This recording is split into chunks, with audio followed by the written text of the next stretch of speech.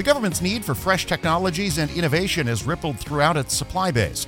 An emerging trend has prime contractors accelerating their investments in promising startups. A case in point is a $100 million fund established by Booz Allen Hamilton. For its aims and how it works, we turn to Booz Allen's Vice President for Tech Scouting and Ventures, Brian McCarthy. He talked with Tom Temin. And is this venture firm that you have established, I wish I had that much cash laying around, is it to be modeled similar to the classic venture capital firm you might find in the West Coast? Yes, and I think with a little bit of a twist. So it is a corporate venture firm, and by that, it'll be wholly owned subsidiary of Booz Allen. There are no other investors in this fund. The capital for the fund is coming off our balance sheet. One major clarification, traditional VC is really hyper-focused on, getting the best technologies out there into the hands of consumers and, other bases. This particular fund is going to be hyper-focused on public sector, and it will be a strategic fund versus only financial.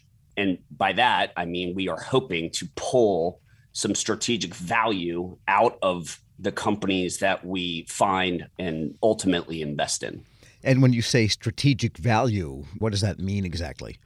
Yeah, I think it means a couple things. One, we know that the public sector, this has been covered widely by you guys and by several other outlets that track our industry, but it's widely been accepted that the public sector and DoD and national security missions need access to commercial and dual use tech to speed time to market, right? And with that in mind, from a value perspective, our clients are asking us every single day on some of the most important missions that we serve, how can you go and find and access some of the best commercial tech out there? So for us, the strategic value is spending a lot of time finding, vetting, kicking the tires on some of this tech, and then exposing them into our channels, i.e. bringing them to the forefront of some of the most difficult public sector missions and getting them to our clients.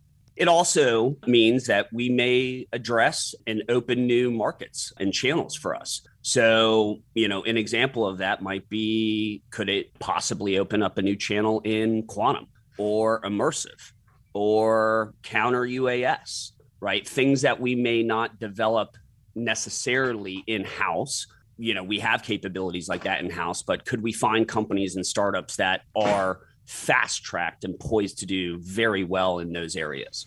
You mentioned dual use, so then the presumption is these companies may already have a technology that has commercial application, and your job will be to make an investment that will help them reach the federal market.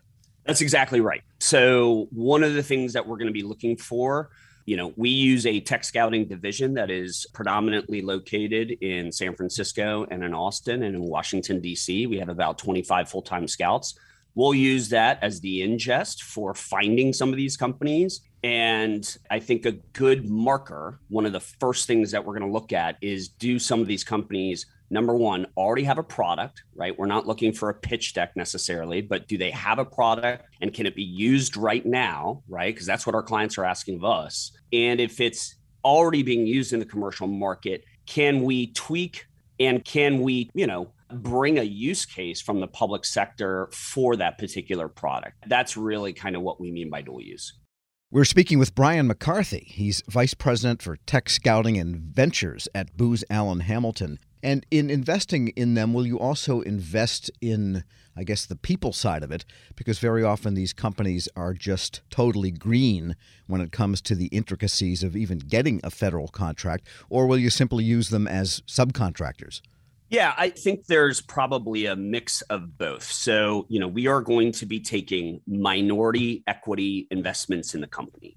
In that, but through kind of a strategic lens, we are going to help them do a lot of different things. One is to expose them to new markets and channels via Booz Allen contracts. Number two, we're going to absolutely expose them to our client base, where they may not have a direct access otherwise. But there's also lots of other things specific to the federal market, right? So one may be, do they need facility clearances? Do they have a problem getting facility clearances? And could Booz Allen help sponsor them? Anybody who's building SaaS applications in the cloud knows how hard it is to get the federal certifications to be used on-prem, right? So that's another thing that we can help with. So our kind of core engineering expertise, we're absolutely going to bring that to the table. And in some very, I wouldn't say rare instances, but one of the things that we are going to absolutely look for is, could we take this product, this SaaS product, which this is primarily what we're talking about here, could we ingest it into our own R&D pipeline as well? And what if one of the companies got the investment and they were on their way and they were comfortable with federal? What if they subbed with Deloitte? No problem. All right. Any early examples of the types of companies you may have already been pursuing? Yeah. So we were stealth for the last year. We've actually already made 3 investments. And per your last question, it's pretty cool, right? So one of the things that is different in the investment game is it really is a team sport. So one of the early companies we invested in, actually our first one, was a company called Latent AI. They are basically an edge AI company where they develop tools that enable us to deploy algorithms to low compute and low power environments. So perfect for soldiers.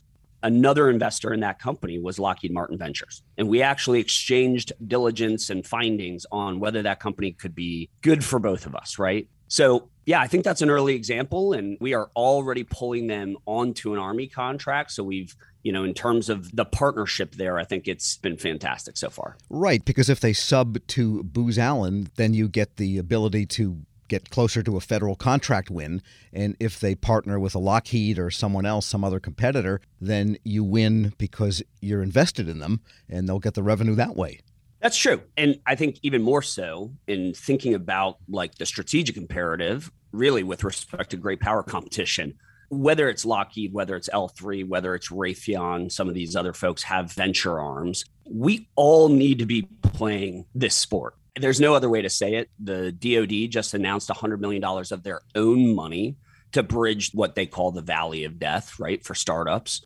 And we know our adversaries are really going after some of these markets, particularly in quantum, particularly in microelectronics, particularly in AI and 5G. So we've got to bring trusted sources of capital to the startup community and really emphasize why working with the public sector is good for their business. So it's been really nice to see a lot of startups and founders be really bullish on working with the public sector. And in some way that makes sure that these types of promising companies keep away from, say, Chinese capital, which is not an unknown phenomenon. Well, that's exactly right. And I think it's been a major concern. It continues to be a major concern. There was a big Wall Street Journal article. I know that the SASC is very worried about this, as well as top-level officials in the Pentagon. So one of the things that we have to do in even all of our business cases is really look at their cap table with respect to foreign investment. So that is part of the process in which we look at prior to making an investment in a firm. And a final question, who makes the investment decision? Is it you alone, or do you have a board there at Booz Allen that looks at these companies? Yeah, we have a 5-member investment committee. So my team who operates the fund brings up the business cases, and we work with 4 business units, where we're focused on AI, cyber, deep tech, and kind of all things C5 ISR. Those business cases go up in front of a 5-member board, of which I'm a member of. And then we have folks from our CTO office, our corporate development office, and others. And it goes to a 5-person vote. Brian McCarthy is Vice President for Tech Scouting and Ventures at Booz Allen Hamilton. We'll post this interview along with a link to more information at federalnewsnetwork.com/Federal Drive. Helping your employees learn new cloud skills helps your business become more agile, more resilient, and more secure. Not helping employees learn new cloud skills causes your business to become less agile, less resilient, less secure, less innovative, less profitable, and, well, ultimately less of a business. Don't become less of a business.